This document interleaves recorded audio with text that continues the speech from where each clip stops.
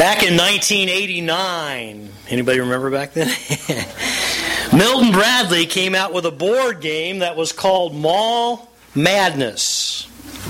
And in the instructions, here's what it says. I'm quoting. Will you be the first to lose all your money? You are let loose in a shopping mall with $200. Go to it and spend it all. Empty your pockets first, and you win the game. When you've spent every cent, your marker moves triumphantly into the winner's circle labeled broke, and you win. Oh, gosh. The original game, which was one of the first with the technology to actually talk to players, is now a collector's item. I looked online this week. Used games are selling for $100 or more on eBay. Now, the game was originally marketed for girls ages 9 through 12, but Milton Bradley admits that they had a difficult time reaching their target audience. Why? Because girls ages 9 through 12 would rather go to an actual mall and spend $200 in reality than play some silly game. Speaking of the mall, did you know that there are only 111 days until Christmas? Retailers will actually begin setting up Christmas displays this coming week. For the Christmas season in retail now begins officially the day after Labor Day. Did you know that? I already received my first Christmas catalog this last week. Advertisers are already jockeying for position to get us to buy their products. Television commercials, junk mail, internet spam, billboards, credit card offers, newspaper and magazine ads. Merchants will use every possible means to convince us that we just can't live without such and such. That purchasing this or that will bring true joy and satisfaction. We won't hear one time the word covet by these businesses, but you can bet that they are banking upon our covetousness to kick our shopping into high gear. Well, this morning, our 11th lesson in the series, Roman numeral 10, How God's People Live, brings us to the 10th of the 10 Commandments. Here, Exodus 20 and verse 17. Follow along in your Bible as I read this final commandment. Exodus 20, verse 17, the very finger of God penned these words, You shall not covet your neighbor's house, you shall not covet your neighbor's wife, or his manservant or maidservant, his ox or donkey, or anything that belongs to your neighbor. Let's begin today's lesson by taking a closer look at this boundary together. You shall not covet. I found that this video clip does a pretty good job, I think, of introducing this 10th commandment. So let's just watch it together. I think you'll learn some things from this. In the 10 commandments, commandments 6, 7, 8, and 9 are the ones that prohibit acts of evil: murder, adultery, stealing, and perjury. And then there is one commandment that prohibits the thing that leads to murder, adultery, stealing, and perjury. Which one is it? It's the last of the 10. Do not covet anything that belongs to others. Not their spouse, their house, their servants, their animals, or any of their property. In order to understand this commandment and its unique significance, the first thing to understand is that this is the only one of the 10 commandments that legislates thought. All the other commandments legislate behavior. In fact, of the 613 laws in the 5 books of Moses, virtually none prohibit thought. Why then does the 10 commandments include a law that prohibits a thought? Because it is coveting that so often leads to evil. Or, to put it another way, coveting is what leads to violating the preceding 4 commandments, the ones against murder, adultery, stealing, and perjury. Think about it. Why do people do those things? In most instances, it's because they covet something that belongs to another person. Obviously, that is the reason people steal. Thieves covet their victims' property. But it is also the reason for many murders, and coveting is obviously the reason for adultery, wanting the spouse of another person. As for perjury, or bearing false witness in the language of the Ten Commandments, that is done in order to cover up all these other crimes that are caused by coveting. But in order to understand why coveting is the one thought that is prohibited in the Ten Commandments, and one of the only thoughts prohibited in the entire Hebrew Bible, we need to understand what coveting means, and equally important, what it doesn't mean. To covet is much more than to want. The Hebrew verb, lachmod, means to want to the point of seeking to take away and own something that belongs to another person.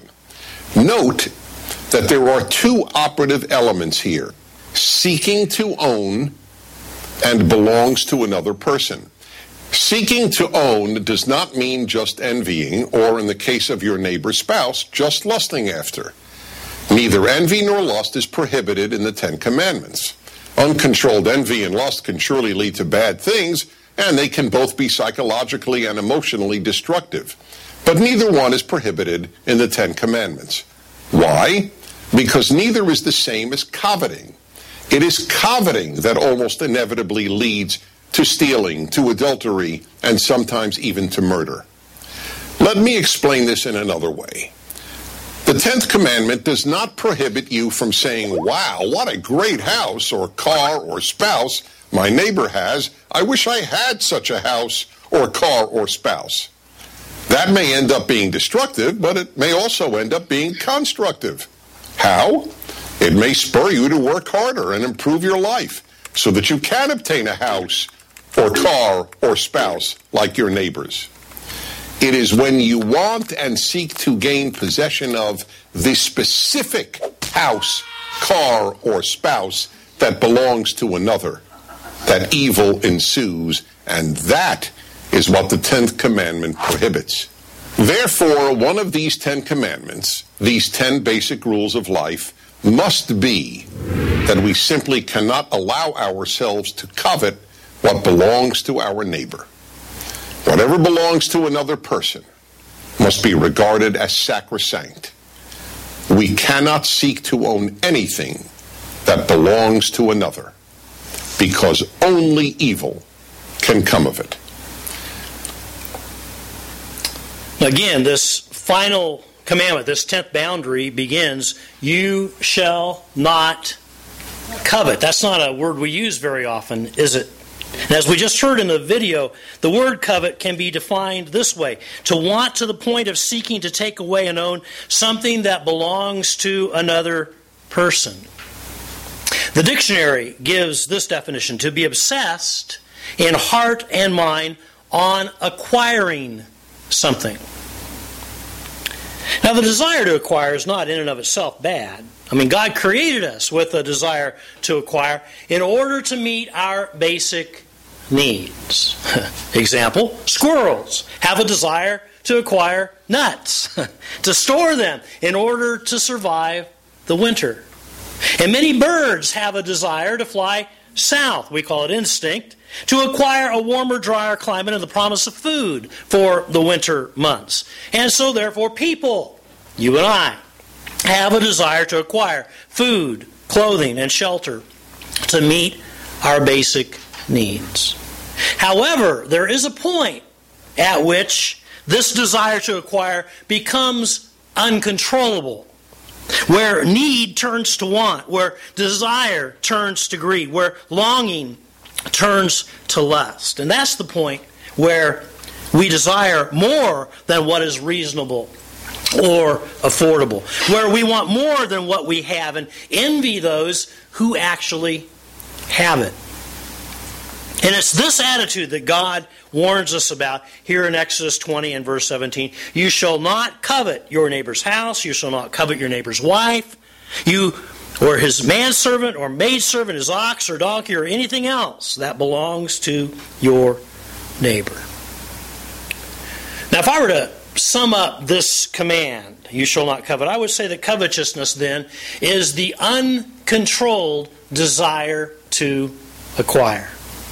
And to state this 10th timeless principle in a positive way, I would simply choose two words: learning contentment.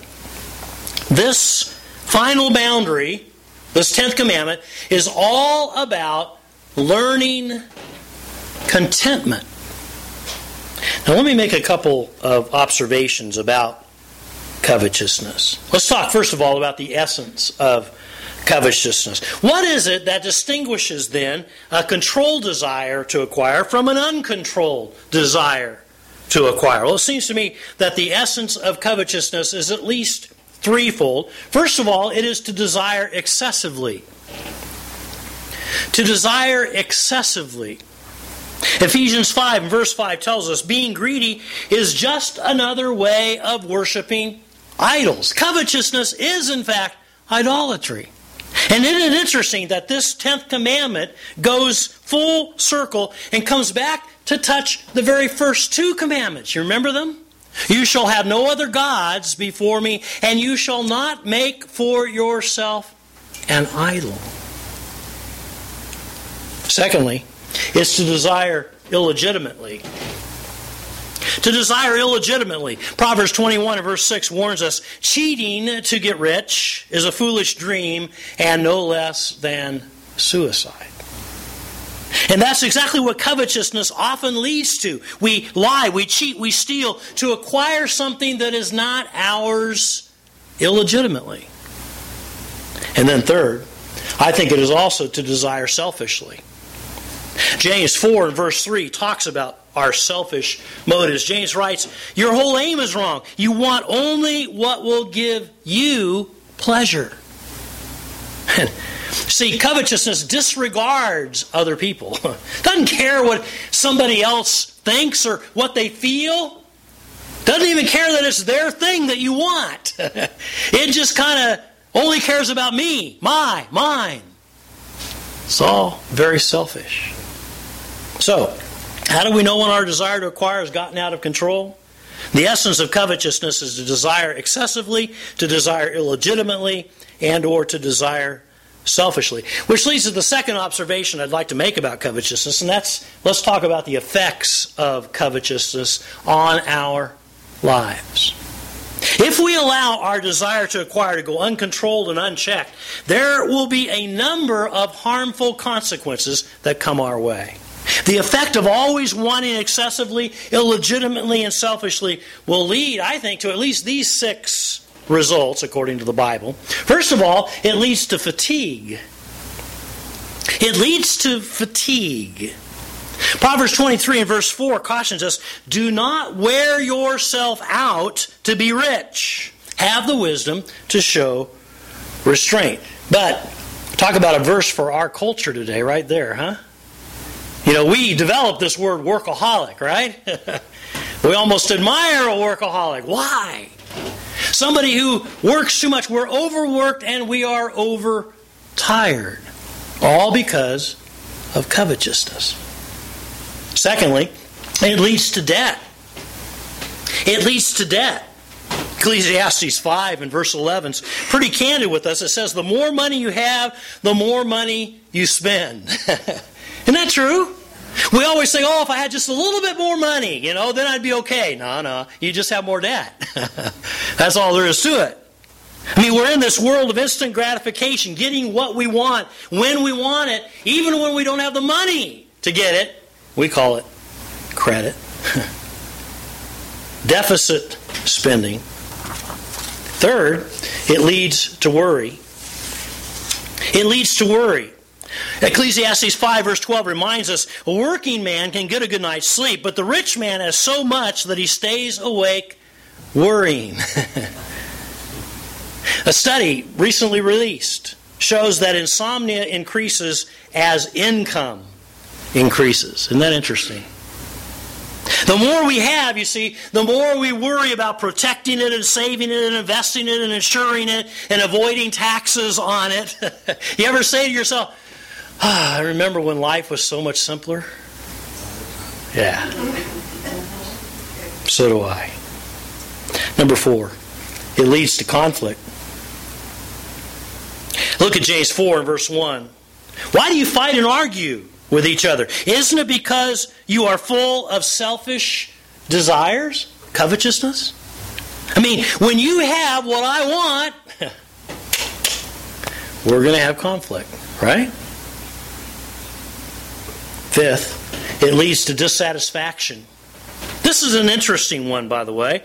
Dissatisfaction. Don't miss Ecclesiastes 5 and verse 10. You will never be satisfied if you long to be rich. You will never get all you want. In fact, let me remind you that covetousness is the one sin that never, ever satisfies. Isn't that interesting? Every other sin in our carnal, fleshly nature has at least a moment of satisfaction to it. Isn't that true? But not covetousness. Why? Because covetousness always wants more. And it's never satisfied. In the words of Rockefeller when he was asked, how much money will it take to make you happy? And he said, $1 more. Just $1 more. And we think that ourselves. We think, oh, just one more thing, one more this, one more that, then I'll be happy, you know. But we're never, ever satisfied. Number 6, it leads to reversion. Now that may be a word you don't hear very often. See, conversion is when we come to Christ. Reversion is when we fall away from Christ. 1 Timothy 6 and verse 10 warns us, the love of money is a root of all kinds of evil. Some people eager for money have wandered from the faith and pierced themselves with many griefs. I could tell you story after story of people I've known over 40-some years of ministry who have suddenly come into money, an inheritance, a job promotion, whatever. And here were these godly men and women who totally turned their back on God. I don't understand it. But that's what covetousness can do. So, what are the effects of covetousness? The uncontrolled desire to acquire can lead to fatigue, debt, worry, conflict, dissatisfaction, and reversion. And by the way, that's not an exhaustive list, but it is certainly a list we want to avoid, right? Again, this 10th commandment is all about learning contentment, which leads us to draw some conclusions. Would you read Philippians 4, verses 11 and 12 out loud with me? Let's read this together. I have learned to be content whatever the circumstances. I know what it is to be in need, and I know what it is to have plenty. I have learned the secret of being content in each and every situation, whether well-fed or hungry, whether living in plenty or in want. Notice the Apostle Paul says there, I have learned the secret of being content. Isn't that interesting? You see, contentment is something that we must learn. So how can we learn to be content? How can we live within this 10th boundary in our everyday lives? Well, let me suggest these 4 steps to at least get us started in the right direction. Step number 1, resist comparing ourselves to others. Resist comparing ourselves to others. Notice what it says, 2 Corinthians 10 and verse 12. We do not dare classify or compare ourselves. It is not wise. In other words, it's just plain folly to get caught in the trap of comparing ourselves to other people. The Bible says that's stupidity. And yet that's exactly what we do. We compare appearance, we compare houses, we compare clothes, we compare cars, we compare jobs, we compare education, we compare brand names and labels. And why do we do all of this comparison? Because in our culture, you see, you keep score by comparison. As if our net worth and our self-worth are one and the same. How foolish. I heard a story about a lady who asked her husband on the way home from church, did you see that incredible hat that the lady wore who greeted us at the door? And her husband goes, no. And she said, did you notice the stunning dress the gal wore who played the piano? And he said, no. And she said, well, surely you noticed the huge diamond ring the woman wore who sat in front of us. And he said, no. And she replied, well, a lot of good it does you to go to church.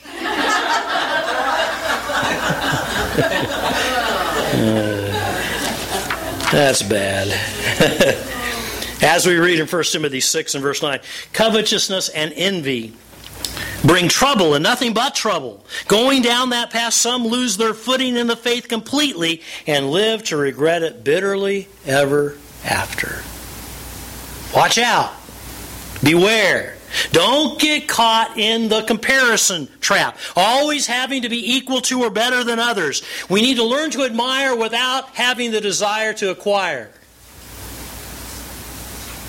Step number 2. Rejoice in what we already have.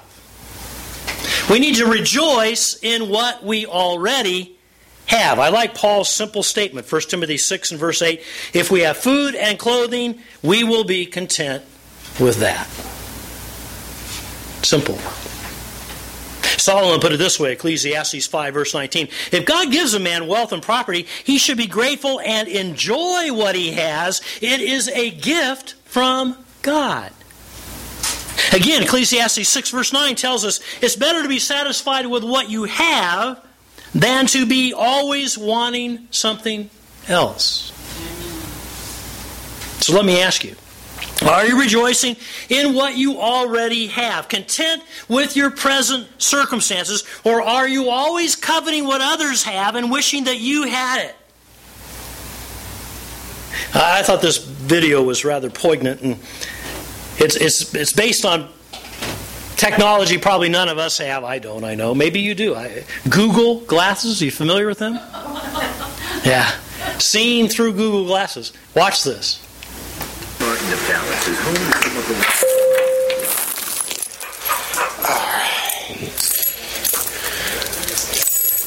All right, let's go. Let's go.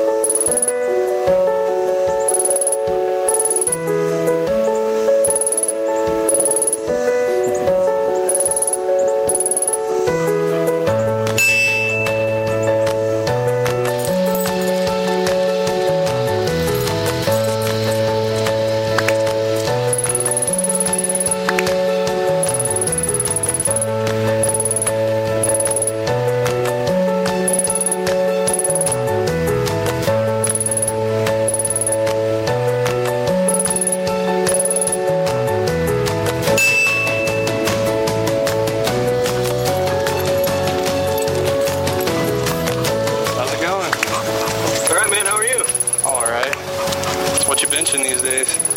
I don't really keep track. I just throw a little weight around every now and then. Okay. Cool, man. Well, good talking to you. Good talking to you. And hey, man, good luck on losing the weight. Yeah.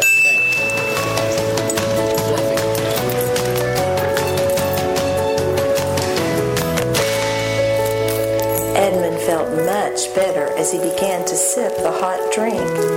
It was something he had never tasted before. Very sweet and foamy and creamy, and it warmed him right down to his toes. It is dull, son of Adam, to drink without eating, said the queen presently. What would you like best to eat? Turkish delight, please, your majesty, said Edmund. I like the way the video ends there, don't you? I mean, with contentment. This man, after doing all that comparison, he finally comes home and realizes, you know what? What I've got's cool. And he's rejoicing in his life. You see, happiness is not getting whatever you want. Happiness is enjoying what you already have. Our problem is that we bought into when and then thinking. It's this old equation. When I get, you fill in the blank, then I'll be happy. I mean, what are you waiting on in order to be happy this morning? Well, don't wait on anything. That's the point. Happiness is your choice right now. Learn to be satisfied and fulfilled with what you do have. Learn to enjoy your lot in life at this very moment. Step number 3. Release what we have to help others. Release what we have to help others. Read 1 Timothy 6 verses 17 through 19 out loud with me. Let's read this together. Tell those who are rich not to be proud and not to trust in their money, which will soon be gone. Tell them to use their money to do good, to give happily to those in need, always being ready to share with others what God has given them. By doing this, they will be storing up real treasures for themselves in heaven. It is the only safe investment for eternity. Tell those who are rich, Paul writes. We go, whew, he's not talking about me. Oh, really? I read something this last week that puts all this in perspective. Let me put our present circumstances here in America in proper perspective. According to a recent demographic study by the United Nations, if we could at this very moment shrink the world's population to a village with exactly 100 people, and all of the existing human ratios remain the same, that village would look like this. There would be 57 Asians, 21 Europeans, 14 North, 14 Central, 14 South Americans, and 8 Africans. In that village, 70 would be unbelievers and 30 would claim to be Christian. 50% of the entire village's wealth would be in the hands of 6 people, all of whom are citizens of the U.S. 70 of these people would be unable to read. 50 would suffer from malnutrition. 80 would be living in substandard housing, and only 1 out of 100 would even have a college education. Is that amazing? But folks, that's reality. And so when Paul addresses those who are rich, I just want you to know he's talking directly to you and to me. Now, is it possible for us to be wealthy and not materialistic? Certainly. Materialism is a frame of mind. It's an attitude of the heart. And these verses that we just read in 1 Timothy chapter 6 suggest 2 don'ts and 2 do's to avoid a materialistic attitude. First, don't be proud of our wealth. And then don't trust in money or things for security. And then do use your money for good, and do give our money to help others. The bottom line here, I think, is this. We must learn to let go of our money, not to hoard our possessions, to know when enough is enough, and then to give the rest away. That's a concept. To store up real treasure in heaven, Paul says, by helping others. As Jesus himself said in Acts 20 and verse 35, there's more happiness in giving than in receiving. Step number 4. We need to refocus on what is going to last. Refocus on what is going to last. Kind of takes us back to the video we watched right before communion this morning, huh? Looking up. Paul challenges us, 2 Corinthians 4 and verse 8. We fix our attention not on the things that are seen, but on the things that are unseen. What can be seen lasts only for a time, but what cannot be seen lasts forever. Simply put, everything we can see and touch and taste and smell and hear is only temporary. These earthly material things will not last. They will decay, rust, wear out, fall apart, or die. And we must learn then to fix our attention on the things we cannot see. Those things that are eternal. Well, like what? Well, how about beginning with our relationship with God? Our relationship with God. Luke 12, Jesus told the story of a man who had a bumper crop year. His assets went through the roof. So what did he do? He built bigger barns to store his goods, and he said to himself, I've got it made, man. I can retire. I can enjoy life now. But he forgot God. Oops. And God said to him, you fool, This very night, your life will be demanded from you. Then who will get what you have prepared for yourself? Double oops. And Jesus ended the story with this punchline. This is how it will be with anyone who stores up things for himself, but is not rich toward God. Now, in the midst of telling this story, Jesus makes a key statement in Luke 12 and verse 15. In fact, would you read it out loud with me? Let's read this together.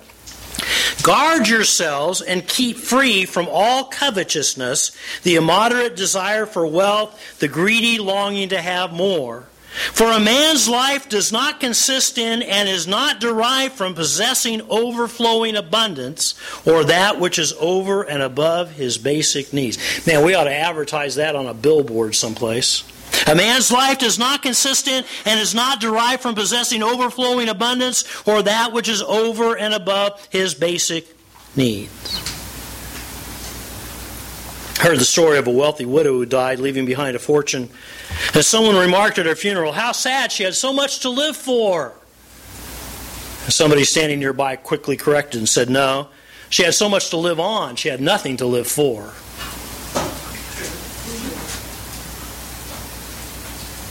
And that's the way it is when we buy into the ruse that real life and real living are related to our net worth, how much money or how many possessions that we have. So let me ask you, what are you living for today? Not what are you living on. What are you living for today? Is your purpose in life determined by what is temporal or by what is eternal? By the culture around you or by Christ in you?